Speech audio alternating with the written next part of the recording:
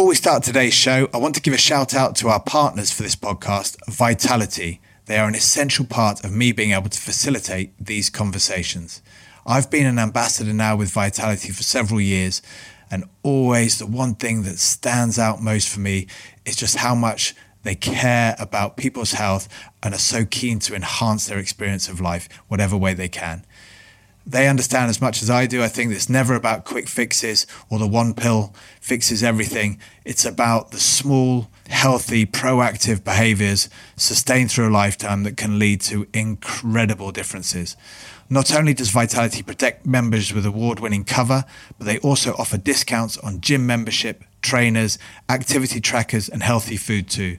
So you can take the small steps to make the meaningful changes. Head to vitality.co.uk for more information. Terms and conditions apply. Hey, welcome back to I Am, the podcast that explores the possibilities and potential that we can access as human beings. I'm your host, Johnny Wilkinson.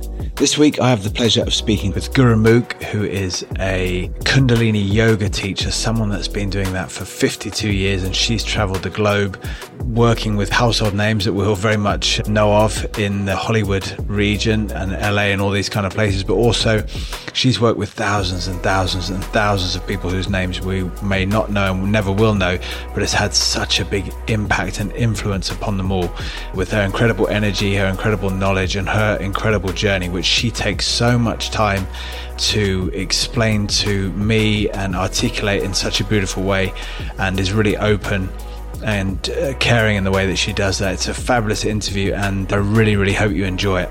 My name is Johnny Wilkinson. This is the I Am podcast with Gurmukh. Let's begin if we can, because I'm so excited. We're going up in the air together. Yes, wow, what a joy. Gurmukh, what a pleasure and a privilege. This is a really big thing for me and a big moment for me to have this time to talk to you and to explore so much. So welcome to the I Am podcast. And how are you today? I'm so great. I'm so grateful, and I'm so great. Thank you for asking. Brilliant. Well, so whereabouts are you in the world right now? We're in the Yucatan, the very, very, very bottom of Mexico. Right below us is Guatemala. We were gifted with a beautiful home in the jungle. Oh, wow. Okay, fantastic. And I'm really interested in so much of your story, but also I think it might be handy for lots of people who may be sort of tuning in to understand a bit more about yourself and where your passion and your devotion is in terms of what's important to you in life and what it is you do, and how have you come to get there? Wow, that's a big question, Johnny.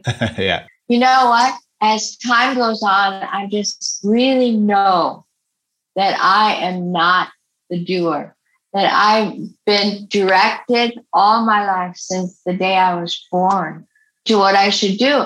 Most times when I was very young, I never knew this, and I didn't trust knowing this, but now I do. It's like, okay, what's next, God, that you want us to do? And that's how we pretty much came to the Yucatan.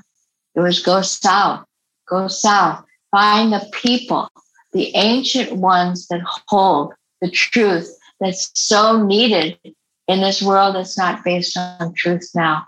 And for me, teaching Kundalini yoga for 52 years and finding it a tool that has saved and helped thousands of people all over the world. That's all that I really want to do, is give meditations and help people to become teachers. And it's a tool.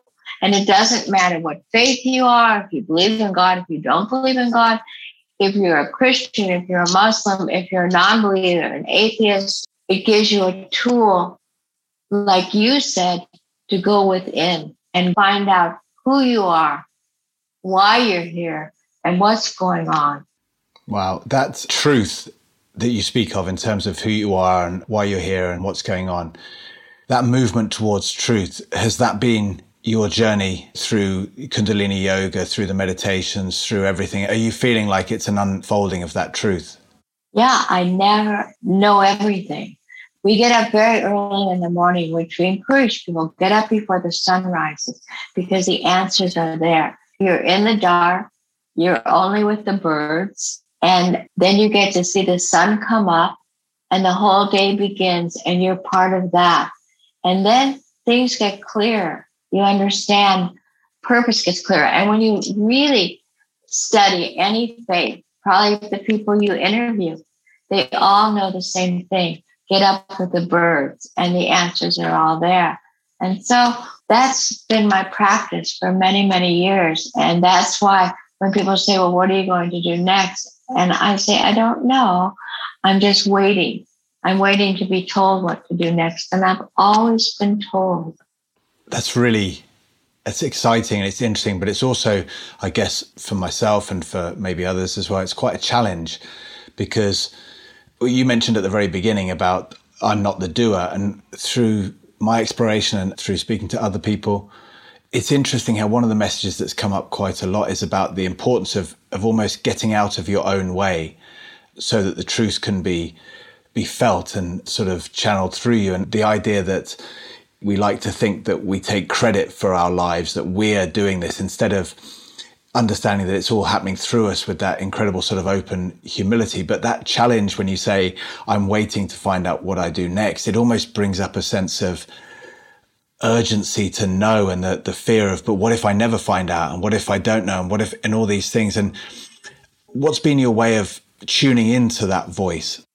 Meditation. Because the only thing that's afraid, the only thing that is urgent to want to know is your mind. And if you become a prisoner of your mind, it can't give you the answers. But through meditation, the mind gets quiet. The mind takes a back seat. And the front seat is we call it the pituitary gland, the third eye. And it has all and every part of what you know is there. But how do you get to it? Through meditation, through quieting the mind. And then you're not led by the mind. And also, you didn't have the tools when you were a kid. So you spent your whole time being afraid. And I did too, afraid what's going to happen. And then you got into your sports to just get you busy, to quiet your mind down, right? To be competitive and direct your energy like that. And that's what most people do. They're driven for money, for power, for sex, for everything, to keep them busy. And then when you say, that doesn't work, there must be something else, then you're led to a path. And many, many people now are finding a path to quiet the mind, to still, and to connect with the soul and connect with the heart. Because the heart is your true intelligence, not up here. This is just a library of information. It's useless, really. But the heart will lead you. And that's why when I told you the Serpent of Light with Drumbolo, he's an author.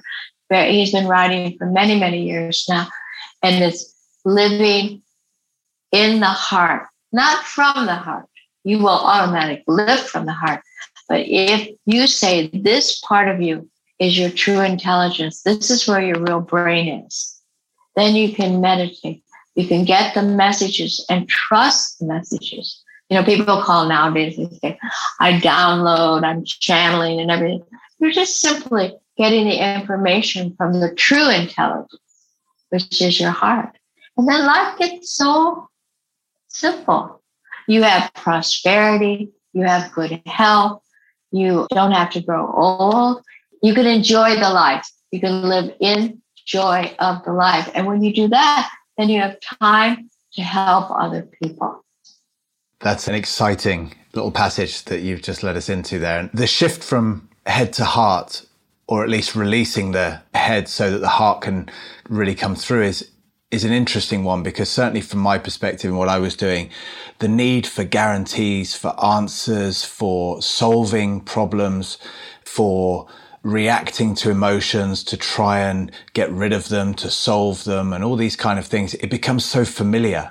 It becomes so habitual that it almost gains almost a sense of believable truth that is just what the answer is. And for me, it took a big shock almost through crisis moments, but also through having everything I wanted at one point, which was essentially another crisis moment, to realize that it is an endless cycle, and breaking free of that. But breaking free of that feels like if you're not going to be able to use the mind to answer these fears and these kind of emotional sort of powerful resistances, it's almost a space of you have to go into the unknown, and with a willingness, surely. And I'm wondering what it was like for you, if you can remember, to when you first started with meditation. What was that experience? Was it something you took to quite quickly? Was it something you were able to just let go and observe? Or was it something that, because I know from myself, when people try and sit down and be quiet, it's anything but quiet. Because the mind is so busy. Well, Johnny, I think when I was a child, like many people, we knew the truth. In fact, when I was small, I almost died at 6 weeks old. And then the doctor said I would never be normal, and I'm not normal, thank the gods. And my parents gave me a nickname. My name at that time, it was a Christian name. It was Mary. They used to call me Mary, sit and do nothing. Can you imagine that? Because we were supposed to, in the 40s, we were supposed to work, make money, a craziness. And they would say, she just sits. Mary, sit and do nothing. And they thought something was wrong with me. And that was the 40s. So they had very crude testing at the time to see if my brain worked. And I guess they decided my brain worked okay. But I never was normal, like you would say.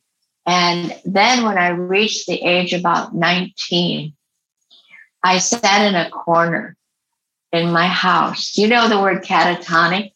Yeah. Okay. I sat with my face to the wall. It was a corner in my bedroom. And it was spirit. It was destiny. It said, I'm not going to move till I know why I'm on the earth. Now, in the 40s, 50s, 60s, most people didn't even think about it. They just were going to college and working and making money and getting married and do all that regular stuff. And it's just in Illinois, in the USA. And I think I sat there for a long time. My parents were very worried about me. I think they brought me food. I can't quite remember it, but I just said, I have to know why I'm on this earth. Otherwise, I don't want to be here.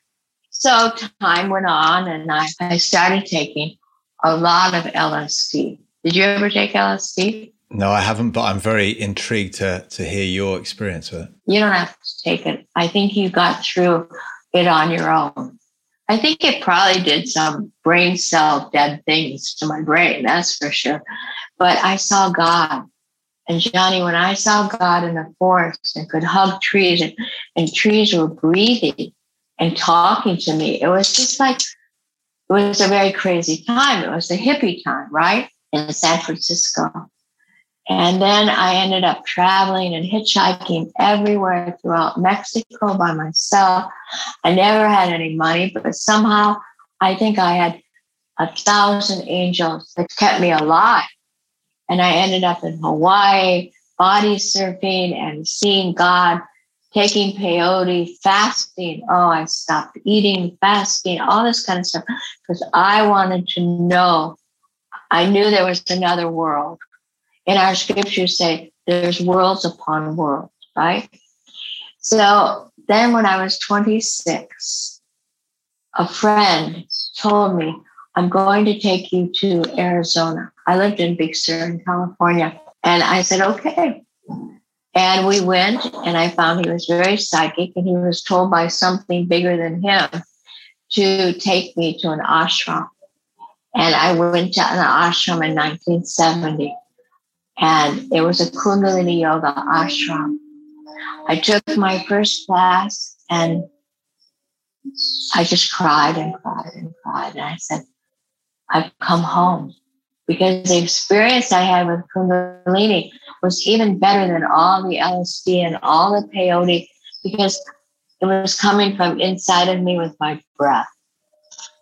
Now, this friend stayed 7 days. He paid my first month's rent, which was 75 American dollars. And he left, and I've never seen him since. He was like sent by Creator 52 years ago. And that was the beginning. That was the beginning of my journey in Kundalini Yoga. And it sustained me for 52 years. And then, of course, I became a teacher, traveled throughout the world, India, everywhere, teaching this science that had saved my life and gave me a tool and a way to live that has sustained me. And it's not that complicated what I do. And so that's like my journey. And to get up at 3 or 4 in the morning with the birds and bow my head and do my yoga and do my chanting, it's helped so many people. The testimonies could be, it'd be volumes, really. People that I've gone like to South Africa and taught adults that are mentally challenged. I've gone into prisons, hospitals, and the simple meditations that we teach, Johnny, 11 minutes of something can rearrange the cellular structure of your brain. It's an ancient science. Some say it's 40,000 years old. It came from Tibet and the Himalayas in northern India. It was never written down. And then little by little, it was downloaded by our teacher, my teacher, and that's it. I don't make any of this stuff up. It's written, it's documented, it's from this ancient pool of energy, is all I can say. And again, it sounds like, oh yeah, sure. But I guess that's why I feel so good in Mexico now, because the ceremonies here, the people here, the timing here, you can't put it on a schedule. You can't even write a book about it. And you just start seeing, if I can live in the magic and the mysticism, even if I'm in New York City, we say we live in the world, but really not of the world. And right now, the challenge, as we know, from England to USA to Russia, you name the countries, to China, it's in a turmoil of people that are longing to know what the truth is, but most, unfortunately, will not know this lifetime. That's really powerful. That really resonates with me, especially about the yoga and the Kundalini yoga and a lot of the understanding of the body and how things work through that, because it's so radically different to how we see the body, certainly in the societies that I live in over here. And I'd love to look into that, but I might go into the yoga first. When you talk about Kundalini yoga, it'd be really good to, I mean, even for myself, I've explored Kundalini yoga and continue to as part of my work with my challenges. And can you give us a bit of a rundown of yoga and Kundalini yoga? What does it mean to you and what's Kundalini yoga about? Kundalini yoga works the body, the mind, the heart, soul. And one experience for an hour and a half can really change your life for the better. It works on a cellular level. It has the ability to heal you, to correct any imbalances in your mind from the time you were in your mother's womb. It has the ability to heal in the physical form, to heal in the spiritual form. We call it the yoga of awareness. It wakes you up. It'd be like you're in a sleep, and then you wake up. And when you wake up, you get clear. Like this morning, I did a very arduous Kundalini yoga set. It was about an hour. And it was very physical because I wanted to be clear when I was talking to you, Johnny. Wow. So I wasn't like asleep. And that's what happens. You can do an 11-minute meditation like I taught yesterday in Tulum. And people say, wow, what happened? I feel much clearer. I'm not afraid. Is it just your breath? So it's a science. It's a science. We don't say, Johnny, I sure hope it works. We know it works. Like 2 and 2 is 4. And it works for anybody, anywhere. And yet it's not a religion. It's not a cult. It's not a woo-woo. It's just science. Science of the breath, of angles and movements of the body. And because it's so ancient and it's alive today. And I guess that's one reason I love living here, because the Mayans, it's an ancient science, you might say, of prayer, of ceremony.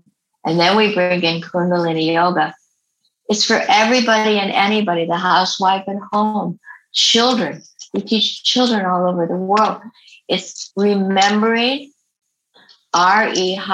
remembering who you are, why you came to this earth, what's your destiny, what are you supposed to be doing? People are just wandering around, wondering, why am I here? I'm making money, I'm having babies, but it's not making sense to a lot of people right now. There's got to be something bigger. And then people claim, I would love someday books get written, but there's no author. An artist paints something amazing, but he doesn't have to put his name on it because he understands, Johnny, it's not him. He's the vehicle that's bringing the gifts from a bigger realm. Yeah, wow. It's just so clear. And this is so consistent with different experiences from around the world, from different people, but it always seems to come back to the same thing. I love the understanding of remembering. For us, when I talk about it, it's kind of that potential, but to understand that you remember it is that you already have it. It just requires, as you said, that expansion of awareness and the realization. It's not something that we feel we need to go out and earn, and somehow I'm going to have more of my potential if someone thinks this way about me, or if someone speaks of me this way, or if I win this trophy or achieve this status, I will achieve somehow more of my potential. It's so, so powerful. And I think the interesting thing for me as well is that you mentioned about the science, and the science is we're quite quick to buy into certain kinds of science if we can see it and if it seems to make sense to us on that purely physical level. But a lot of this stuff we're talking about in terms of meditation, for me anyway, it does have the effect, but sometimes I sit there and I want to analyze, I want to know it's working. And it's the same, I guess, that draws me out of actually being fully able to engage. But it's the same, I think, with the body and the chakras. And it's not something you can look under a microscope and see.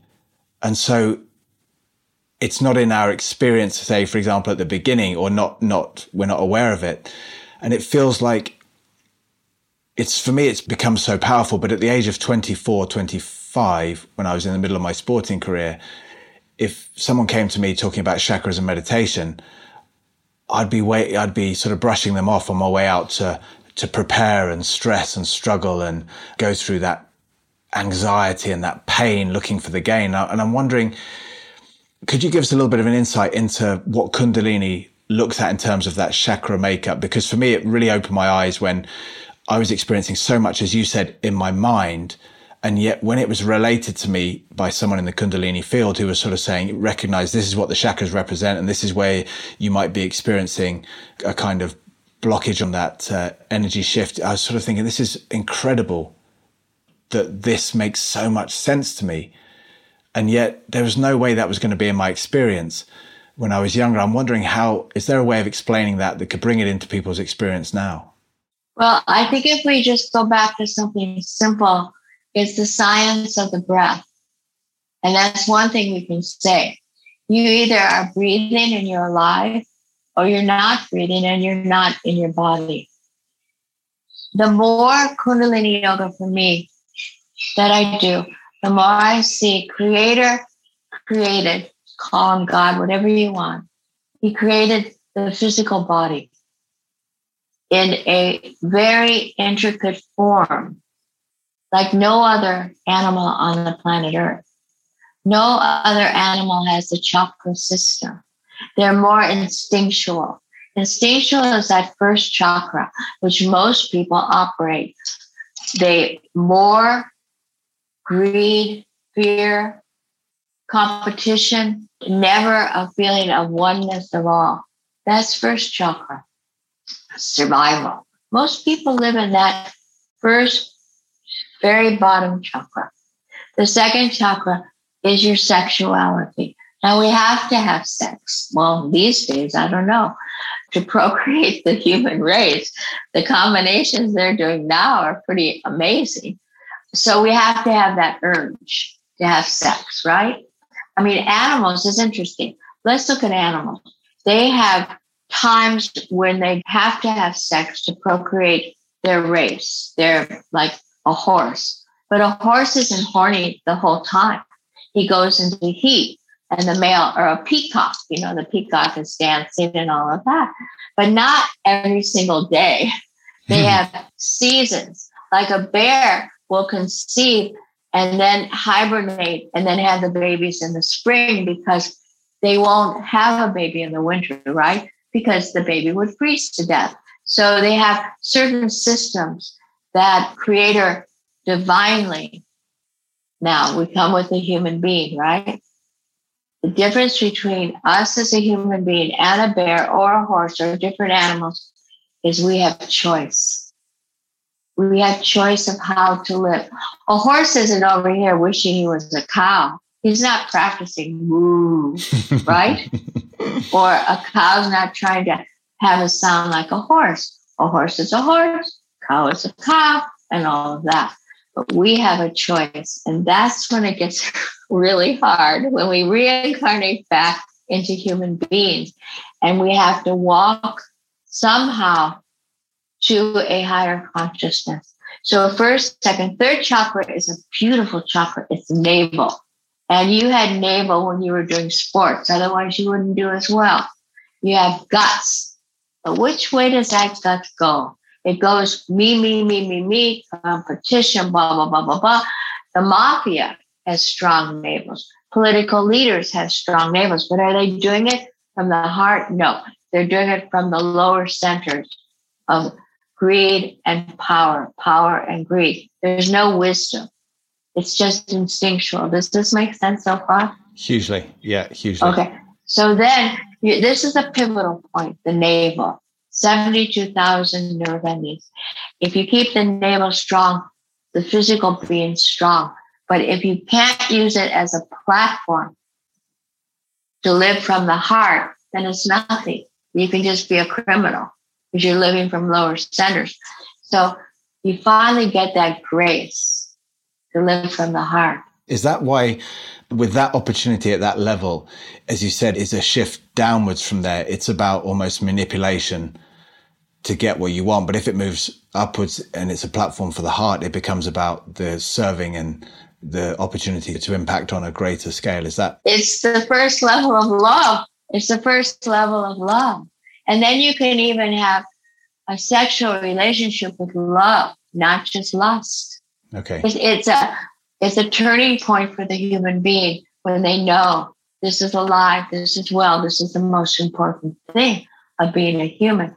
Then you go to fifth chakra, which is your voice, power to speak your truth or not. So you can be here and you can be lying. You can be sexual. If you're living from just here, you can be from greed. But if this heart is established, then you can speak words of truth and of love. Then you go to the third eye point, and that gives you the wisdom. It gives you the knowledge. It gives you the insight of the whole thing. And then the pineal gland, which is this chakra right up here, the crown, we call it the crown. You not only know there's a creator, you become the creator. So we say, God and me and God are one. And these are the enlightened ones. This is the Buddha. This is the Jesus. This is those who live in their truth. And then the last is the eighth, which is the light all around you, or no light. It's a journey. It's a journey of 8.4 million lifetimes, we say. It doesn't just happen overnight. And you're longing. You had such a longing to belong. So what did you do, Johnny? You became part of a sports team. You became competitive. You became gotta win, victory, victory, victory. You did it You say, oh, no, that's not it. And then God granted you that next step in your evolution. A lot of people don't get granted that because it's not their lifetime to get granted that.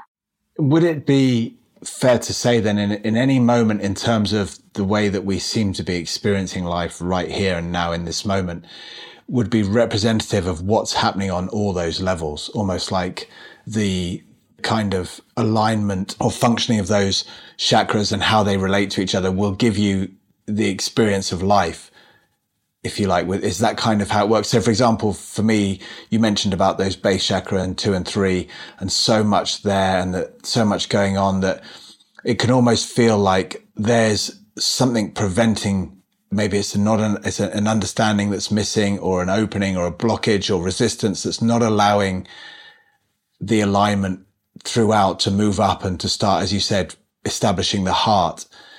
Is that about right, that our experience of life is essentially a representation of what's happening at our chakra levels and is what's preventing that experience from expanding and growing or connecting? Well, it's not exactly preventing.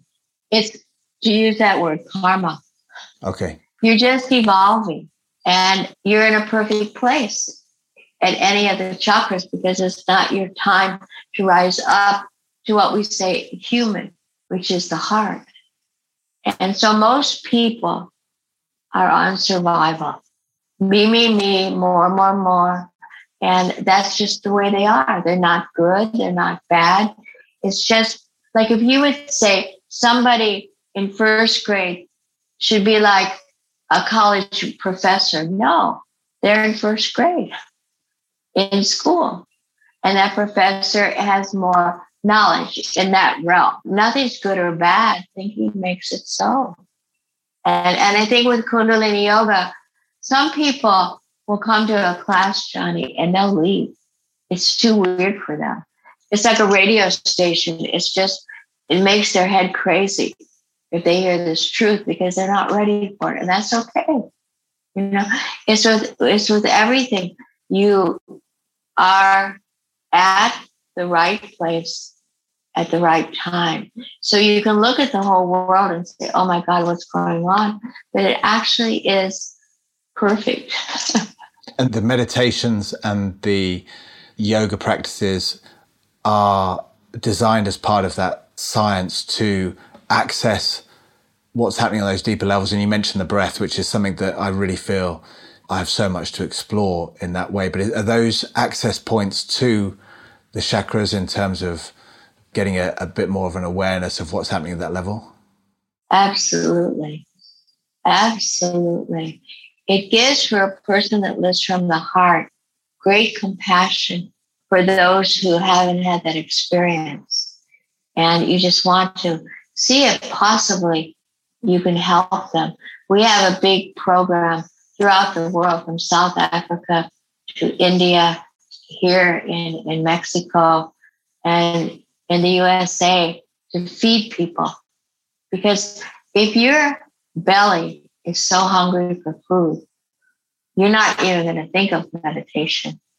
You're not even going to think of anything. I remember when I was in London, because we've been there so many times teaching, I went down and the Hare Krishna people, they were taking big buckets of food out to those people who needed to eat.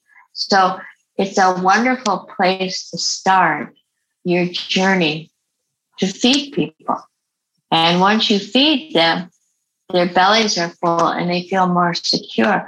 Just imagine if you were hungry all the time. You can't activate the higher centers if you're hungry, if you have no place to live. It's all different levels. There's thousands of levels of which people are building in consciousness.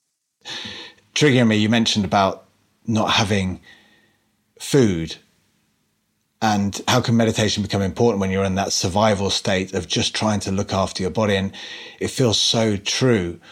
But then I look at the way that we live, certainly myself, I have lived in, relatively speaking to anything else that we're talking about here, total luxury in terms of my body's always been looked after, shelter, all those kind of survival needs have been met more than adequately in every way.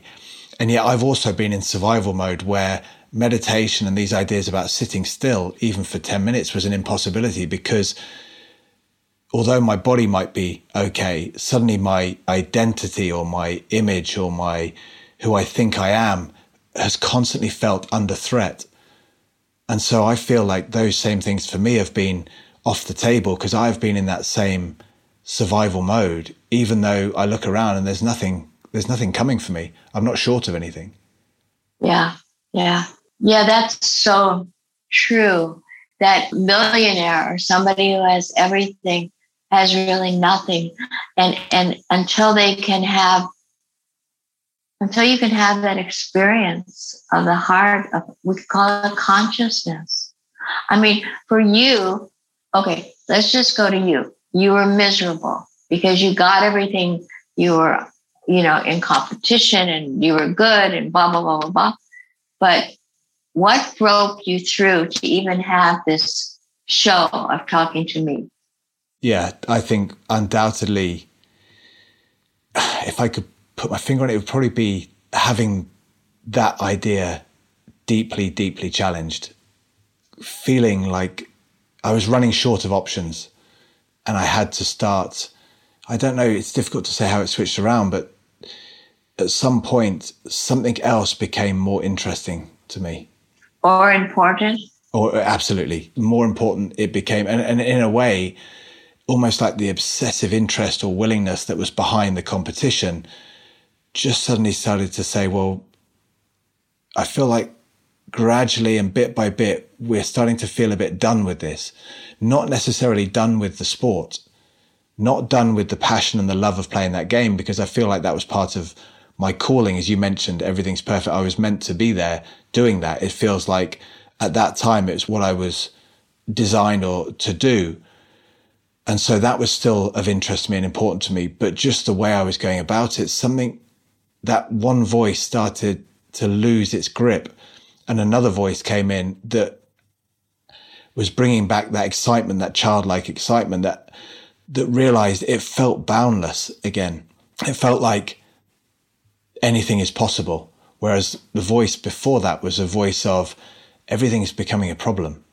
Okay, what's that voice, Johnny? What's that voice? I feel like that, like you said, that everything's a problem voice was the mind looking for everything that's wrong. And I felt like I was stuck in a couple of archetypes of, I needed to be a warrior. I needed to fight something the whole time. I had to have something there to fight. And there's also this savior idea, as I wanted to also be the most important and the best and all this kind of thing, and revered for what I did. But this other voice, I feel, was just something which was a compassionate voice. Yeah, it was your spirit. It was your soul.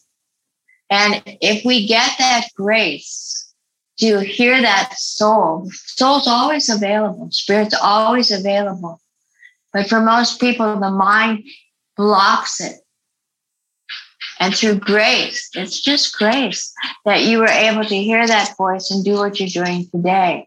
And that's the beauty of Kundalini yoga and meditation, is it quiets the mind enough so you can hear the truth. We call it Satnam. You can hear that voice that says, this is what you can do. And that's called freedom. Yeah.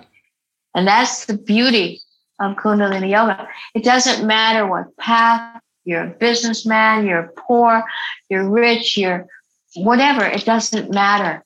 If you can quiet the mind, nature. I think now a movement to go back to nature, to grow your own food, to eat vegetables and fruit. There's so much that we're going back to now, going back to roots. Simple. Getting off your machines, checking how much alcohol you're drinking. It's all a part of the rhythm, I believe, in change. Do you pray? Do you believe in a divine guidance? Are you afraid of death? That's a big one. Where do we go when we take our last breath? Like that. And Kundalini yoga and meditation helps you to clear, because you start seeing the unknown. You start having visions of fearlessness. It's magic. Kundalini yoga, I have to say, it's totally magical. That's really beautiful, because we take so much notice of what's happening around us in terms of, like you said, media, what's being said, what's happened in the past, and we try to use that to form all these kind of understandings about, well, I certainly have, in terms of understandings about me and who I am and how I fit in. But actually the answers in a way to that are of course they're within. And having that devotion to looking within, and like you said, away from the stuff which seems to be spiraling in a direction that nobody really, I don't think, goes to the news to be inspired. Nobody goes to newspapers to feed love and compassion. It's often divisive, and it's, I guess, sometimes just bringing people down and criticizing and conflict everywhere. And I think it's really interesting that paying attention to what's within can create also an incredible momentum. But I think it's important, Johnny, to stop listening to media. Make a new way of life for yourself, because media isn't based on truth. Media is based on fear. Get you fearful. Nervous system gets burnt up. Your choices aren't logical. They're just based on fear and that herd mentality. And it's real simple, because the truth is that we're 8 times more magnetic pull for the earth than for spirit. Like, even if you go shopping, like as a woman, you can get real titillated with new clothes. At least I do. And you get there and you get kind of excited. You kind of this little thing. Oh, it's so cute. Or a new pair of shoes. You get excited. And men, maybe it's cars. I don't know. But the earth just pulls you so much. Maybe for people it's sex. It's all of that. And it's more attractive to the mind. And then switch to a Tibetan monk. He doesn't even have pockets to put any money in. And we have a lot of friends who are Tibetan monks. And I have never, Johnny, met people who are so happy as Tibetan monks. And they have nothing. They have no material wealth. But they rise in the morning and they do all of their prayers. And then they go and help people. And it kind of blows your mind. But they don't have anything. They don't need anything, because they have this. To me, right now in the world, the greatest teachers is of the Tibetan lineage. We have a big orphanage. I just got footage, 300 children in northern India on the Tibetan border. And we go there. We're going there in September to be with them. And we help raise money for them. The happiness with these orphans. How can they be happy? They don't have a mom. They don't have a dad. They don't own anything. They're using secondhand clothes. It's unbelievable. We have another program in South Africa, in Cape Town, where we're serving 7 communities food. These people don't have any food to eat. And watching these kids fill their bowls and laughing, it's just like, it just makes you want to just help more and more, because you start feeling where your true happiness comes from. And it's not going out and buying that pair of shoes. It's a moment, but it passes. Sex is a moment, but it passes. Not that those aren't bad. I'm not a renunciate. I have shoes and we engage in sex. It's fine. But we know it's not it. It's kind of like, entertainment, you might say.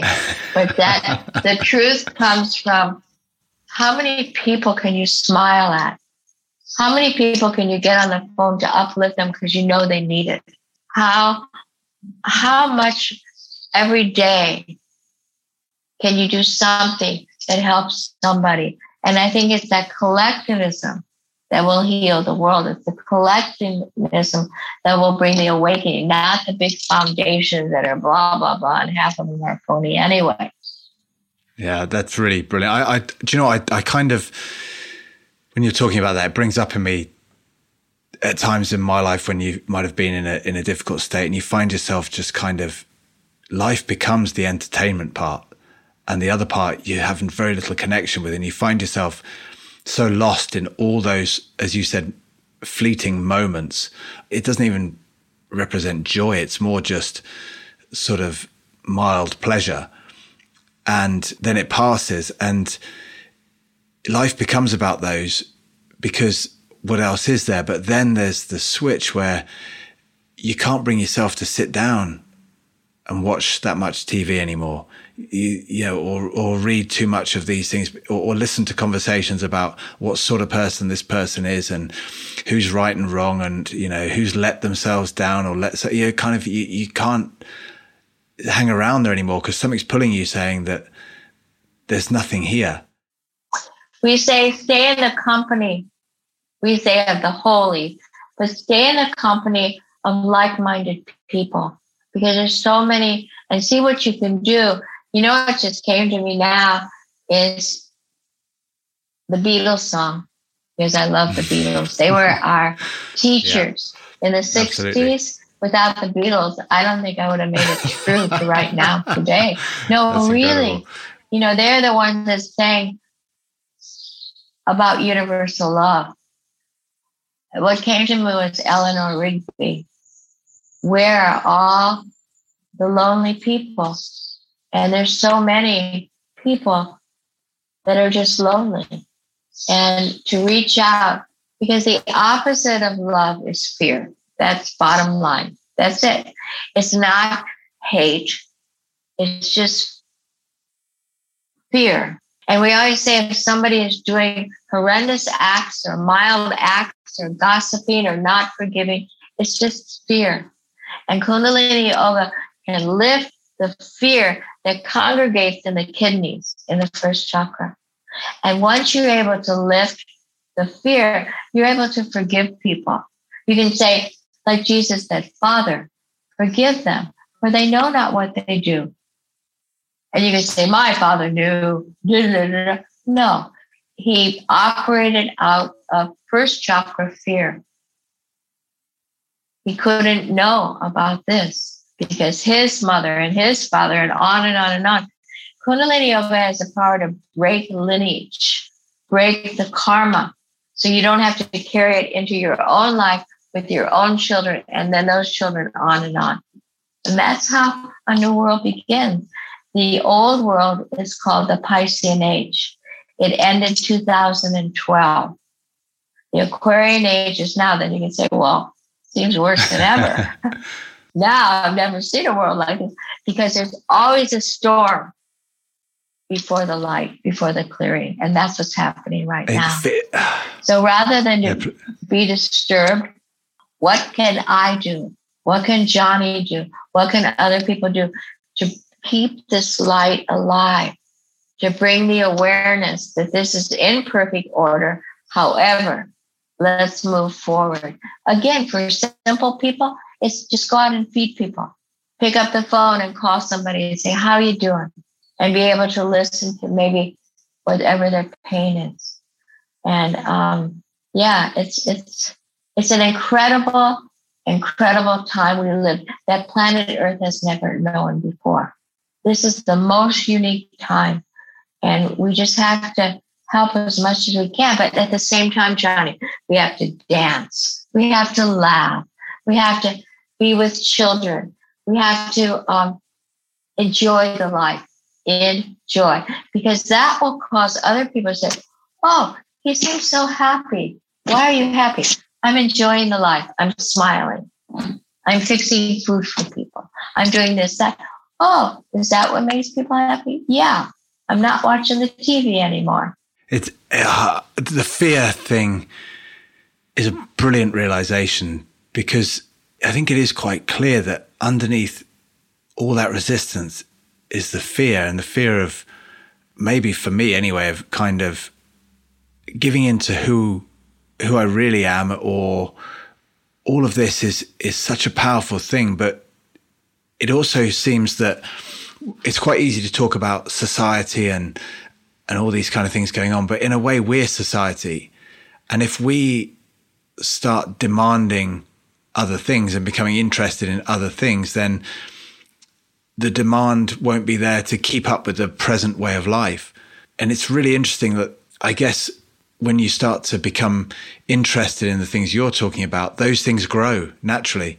As there's a higher demand for it, as more and more people become excited about those things, it grows, and that becomes the new society. And it's really powerful that I see fear, definitely as you're speaking about it, so clearly at the root of that. And I think when someone moves into that space of vulnerability in order to shift towards something bigger than fear, I think it's a really powerful undertaking and confronting of challenges and boundaries and limits and everything. And I think it's something to be really admired. And I'm interested in terms of, you mentioned how love and fear are sort of opposites.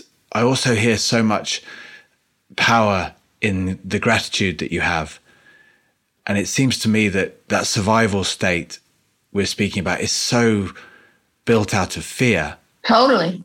And then you have the opposite of the survival state, which feels like the create state. And the create state is that love and gratitude, and basically the opposite of the fear and the emotions, the reactivity of fear and anger and frustration and I don't know what else, superiority and all these kind of things. But in that create state, it just feels like that shift. Imagine what society could look like when supplying an incredible demand for creative and creativity and connectivity. And it feels like such an opportunity. But within me, I know that my society within myself has at times been loaded with fear. And that's the way my inner world works. And yet when that shift comes, my inner society becomes driven by the other things, and it becomes effortlessly simple to follow gratitude and love and connectivity and inspiration and intuition. And by following them, they grow and they pick up and they accelerate and they expand, and it becomes even more simple. And it feels like, again, that inner world and that outer world are hugely connected, but that fear versus that gratitude, that is maybe the key to an enormous transformation. Absolutely. And you cannot be angry, a human, if they're not afraid. Once it's through grace, you're no longer angered, and you're not a victim anymore. You're not like, why me? You understand the whole. And gratitude does come, but it comes from this fourth chakra. And I'm not sure that everyone will arrive at this chakra this lifetime, because they're not supposed to. We live in a world of duality. We live in a lot of afraid people. That's why we call it herd mentality, because the sheep will just follow. Why do they follow? Not from heart, not from love. They follow because they are afraid. So I feel, for me and for the science of Kundalini Yoga, if we can lift through meditation, through Kundalini Yoga, through breath, a person out of that lower chakra to have the experience of here. It's almost a feeling like you got when I've come home. I've come home. This is where the truth lies. This is where the love lies. This is where the purpose lies. And like the show you're doing now, that the people you call upon to do it, it may not be me that they get the message.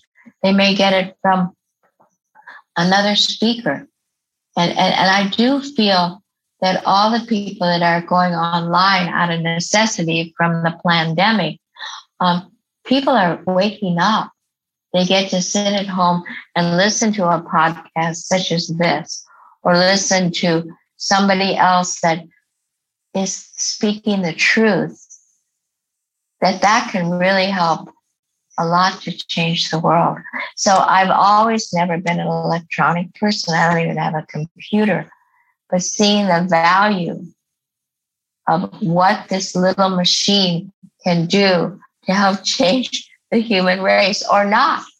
There's a lot of insanity on this little machine too. But through great, right? Yeah. I mean, kids are just like wowie zowie with their little machines. But if people may just hear one line. And I'm sure if you think back of all your competitive and all of that, the little lines that you might have got from a book, from a video, from a movie, there's little clues all along the way. You know, like Hansel and Gretel, where the bread was the dots that they found their way home. And when you look back at the people and everything that helped keep you and take you. So it's very important what we fill our heads with. So many people fill their heads with really stuff that will drive them crazy or cause immense fear. And that's the news. And that's so much that they're lying. I never watch the news. It's so creepy to me. There's creepy people. And also, when you look around at our leaders that are running this world, most of them are creeps, to say the truth. They're into greed and they're into power because that's the Piscean age. You know, my country's better than yours. My and the wars that are created, unbelievable. But that's part of the divine plan also. We say if you don't see God at all, if you don't see God in everything, you don't see God at all. So you have to keep the focus on the divine plan, but know that your world is within yourself and find like-minded peace of people. And that longing to belong is more and more now globally to a community that believes what we're talking about today. It's growing. It's really, really growing.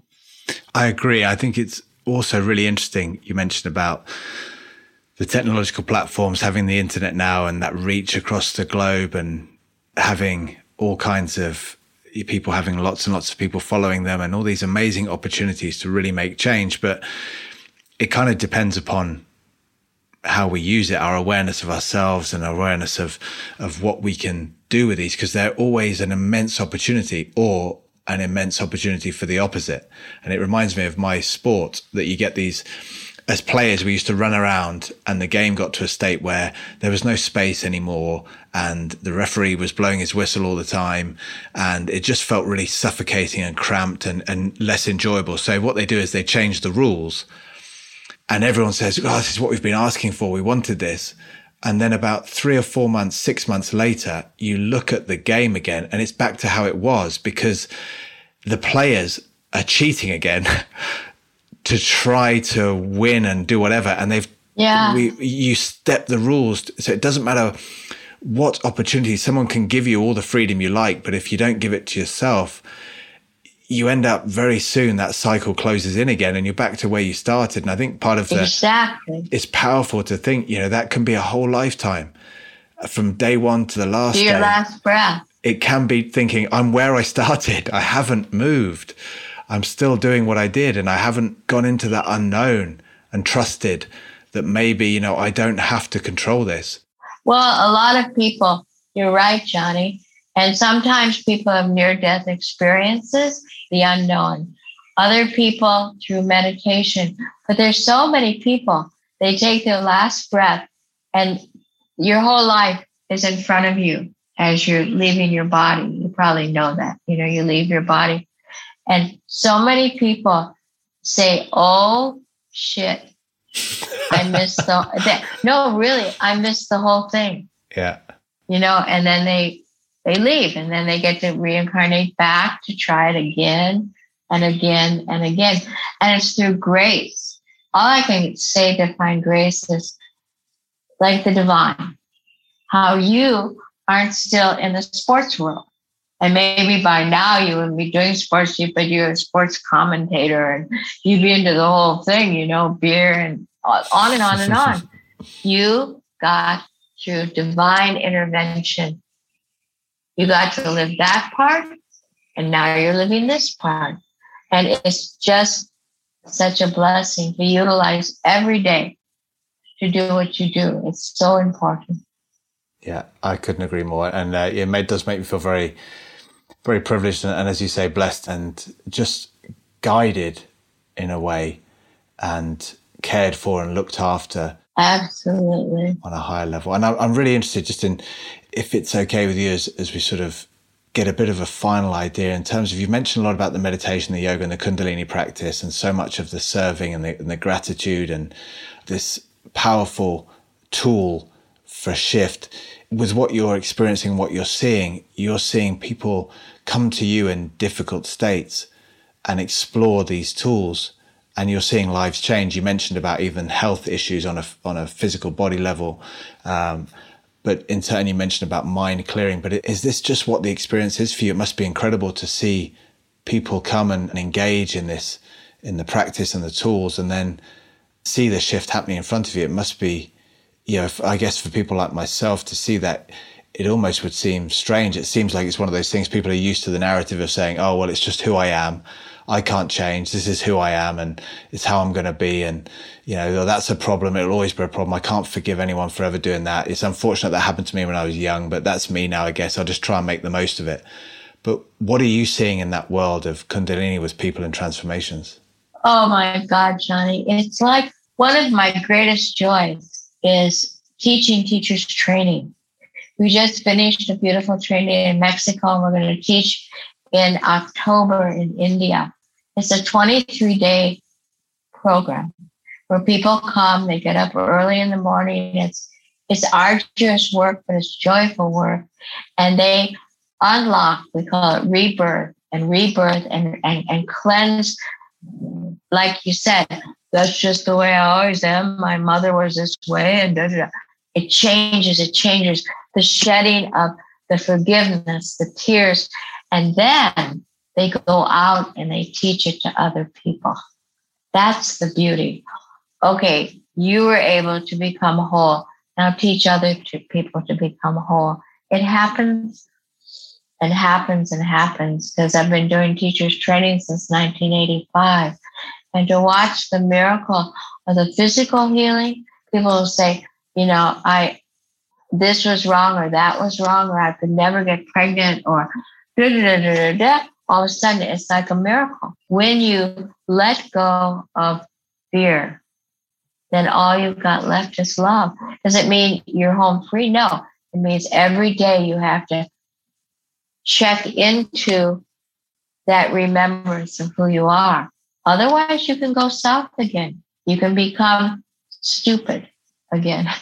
It's a really powerful understanding, though, because it's based on the same idea that when I retire, I'll be happy.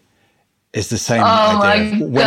When I get rid of my fear, I'll be good. Yeah. It's like, but it's not the way it works, because what point is there of being here not so much the point, but if you haven't got that journey of infinite to keep going, but if you arrive at the final destination, then that must mean that the universe has a final destination. It must mean that there's a limit somewhere. There must be a stop point. If we feel that, I retire, that should be good. Oh no, wait, it hasn't worked. What am I going to do? Oh, well, hold on. If I can just afford that boat. Yeah. Or just the classic is like, if I can just get that house, I'll be happy. So you get the house, you look at the backyard and you say, oh, if I just get the yard done, I'll be happy. And it goes on and on and on and on. And for me, people will always say, being that I'm 80, people always ask, when are you going to retire? And I said, I will retire when I take my last breath. Retire is such a, what are you going to do? Like, they have all these ads, if you ever look in magazines, the happy white-haired people looking at each other and just smiling. What am I going to ride a bicycle? Yeah. All day long? It's like, what's your purpose? If you've gained any kind of wisdom, then share it. Maybe like my brother's 82 now, and he was a very good businessman, successful businessman, not on just earth plane how much money. He was just a kind being. Now he helps other people who are finishing their university or whatever, that kind of stuff, and helping them to what to do in their lives. And so I think whatever skill Creator gave you, then look back and say, how can I help others with it? It just never, ever ends. And the joy we have now, my husband and I, being married 40 years, of not being on, we had yoga centers in New York. We traveled all over the world. We had yoga centers in Hollywood and LA and Santa Monica. Busy numbers, getting the people in, doing. We don't do that now, but we still serve. So it all has different chapters, but to take that what you did and say, maybe I can help somebody else who went on this journey also. I think so much is feeling blessed. Even if you have a life-threatening disease, to just feel blessed that that's your teacher now. And miracles will happen. I tell you, miracles will happen. And then having children. How can I give the most to my children of truth and my grandchildren? It never ends. You're never like home free in the challenges that are there. They just don't. They're not as big as they used to be because you have much more trust that is presented in front of you to help you to grow. Go where? Go back to spirit, like you said, to that inward journey. And that seems like that shift around the relationship with those challenges is the freedom. You won't be free of challenges, but you have freedom around the challenge, around what you do with it, how you see it. And you have a freedom with the challenge by saying, thank you. Thank you, O Creator, for this challenge, because it's going to help me to go back into pure spirit, back into my heart, back into my inner self. Yeah. I can definitely tell you when I was younger and some challenges came my way, I wasn't saying that. I was saying anything but that. But you're so correct now with that curiosity and that understanding of growth and the calling and the messaging and the opportunity. You almost think now, I mean, like I said, I've been challenged to the level I've been challenged, and for so many challenges come in different packages, and who knows how extreme and how intense. But certainly at the end of the day, a little bit for me, the questions being, with all the fight and resistance, the questions being, well, what else are you going to do? You have this challenge. Yeah. What else is there to do but to look at it, accept it and embrace it and engage in it and release the intelligence from it and just and enjoy it. But it's even that itself is a challenging message. But I think your story and your example, what you continue to do, it's phenomenally inspiring. I loved what you said at the beginning, is that you don't have to grow old. You can stay young, and it's so baffling for people because based on that physical level, you almost want to go, oh, well, that's not true. But actually, it's nothing to do with that. On an experiential life level, there is no difference between when I was 5 and when I'm now. You're right. I mean, in the Bible, it says only as a child can you enter the kingdom of heaven. Heaven to me is here on this earth. So who made the rules of growing old? Who did that? I think Big Pharma did that because they wanted you to take so many meds for hearts, for this, that. And I don't go to doctors, but if I go to healers, they'll say, so are you on any medication? And I said, no. And they said, we don't know anybody who's not on something. Yeah. Because if you're on one thing for your heart, then you get constipated. So, here's the medicine. Yes. So you eliminate. Yeah. Now I have bad digestion because of this other two meds. Okay, here's one for that. And pretty soon you got all these little pills lined up. Yeah, that's another thing. I think as I grow older, I can help people to understand. We have an expression, you may die, but you never have to grow old. Oh, wow. And the visions of the ancient ones are to sit in full lotus, in full meditation, and you know you're going to go because it's your time to go. Not from dis-ease, but just from time's up on planet Earth. So you sit and you're able to exhale out the top of your head. There's stories of Tibetan Buddhists. There was one fellow who died not that long ago in southern India, and he was in full lotus, and he was a Rinpoche of high caliber. He left his body, but the body didn't decompose for 30 days. Even they sent scientists over to say, how can he not decompose? He's dead. And he just sat there, and people came from all over. And then after 30 days, they said a drip of white fluid came out of his left nostril. And then he decomposed. So there's just story upon story.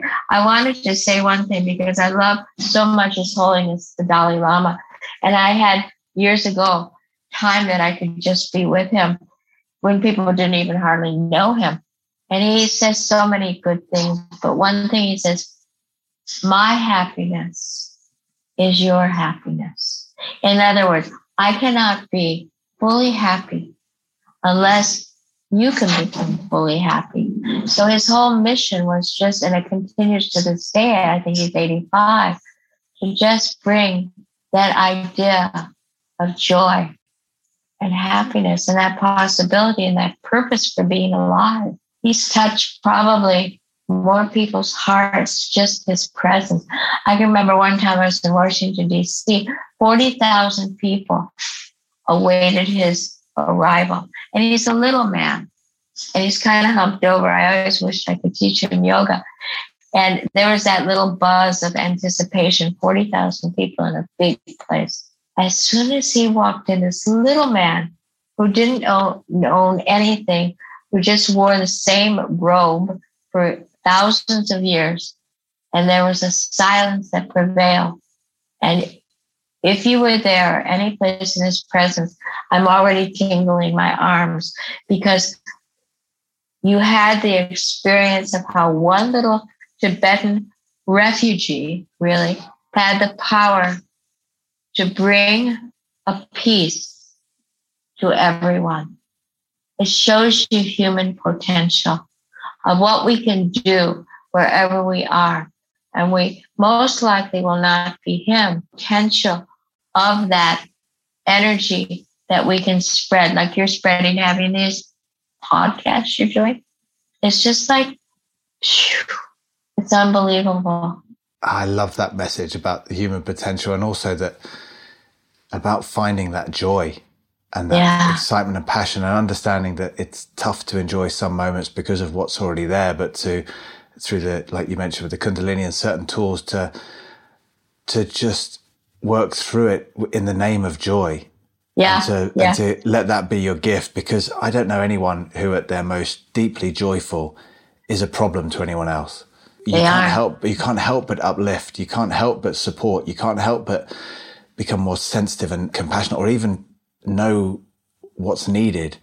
So you perform, you lead, you relate, you do everything, and everyone wants to read books on these things to find out how to do it. But ultimately, you already know, just find your joy. You're exactly right. And you know, when you think of certain people, like I have so many people in my life, but I think of somebody who smiles all the time, and I just start smiling.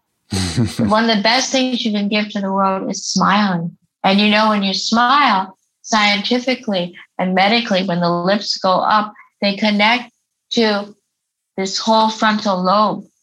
And that's where your joy is from. Third eye point, frontal lobe, not the instinctual at the base of the skull, which creates fear. Like apes, they got that big old head, you know? Yeah.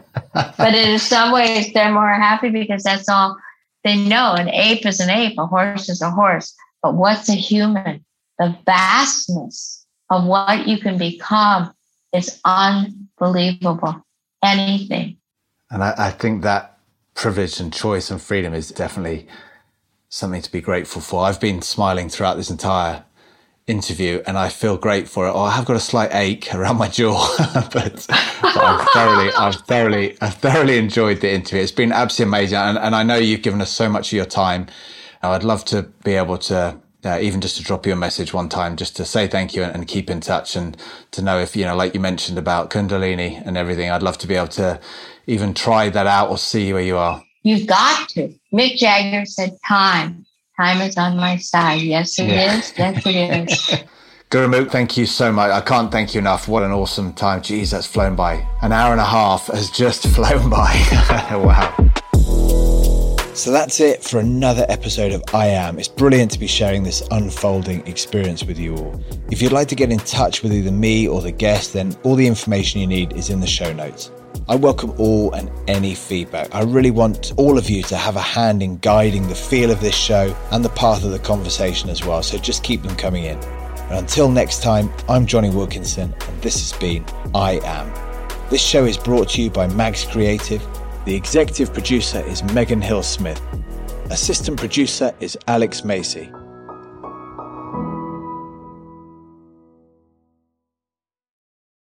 Before I go, I want to say a final thank you to the sponsors of today's podcast, Vitality. For me, the secret to a happy and healthy life is about living consciously. And when we can align those little things we do and decisions we make every day with the life we really want to live, it really makes a difference, which is when the team over at Vitality comes in.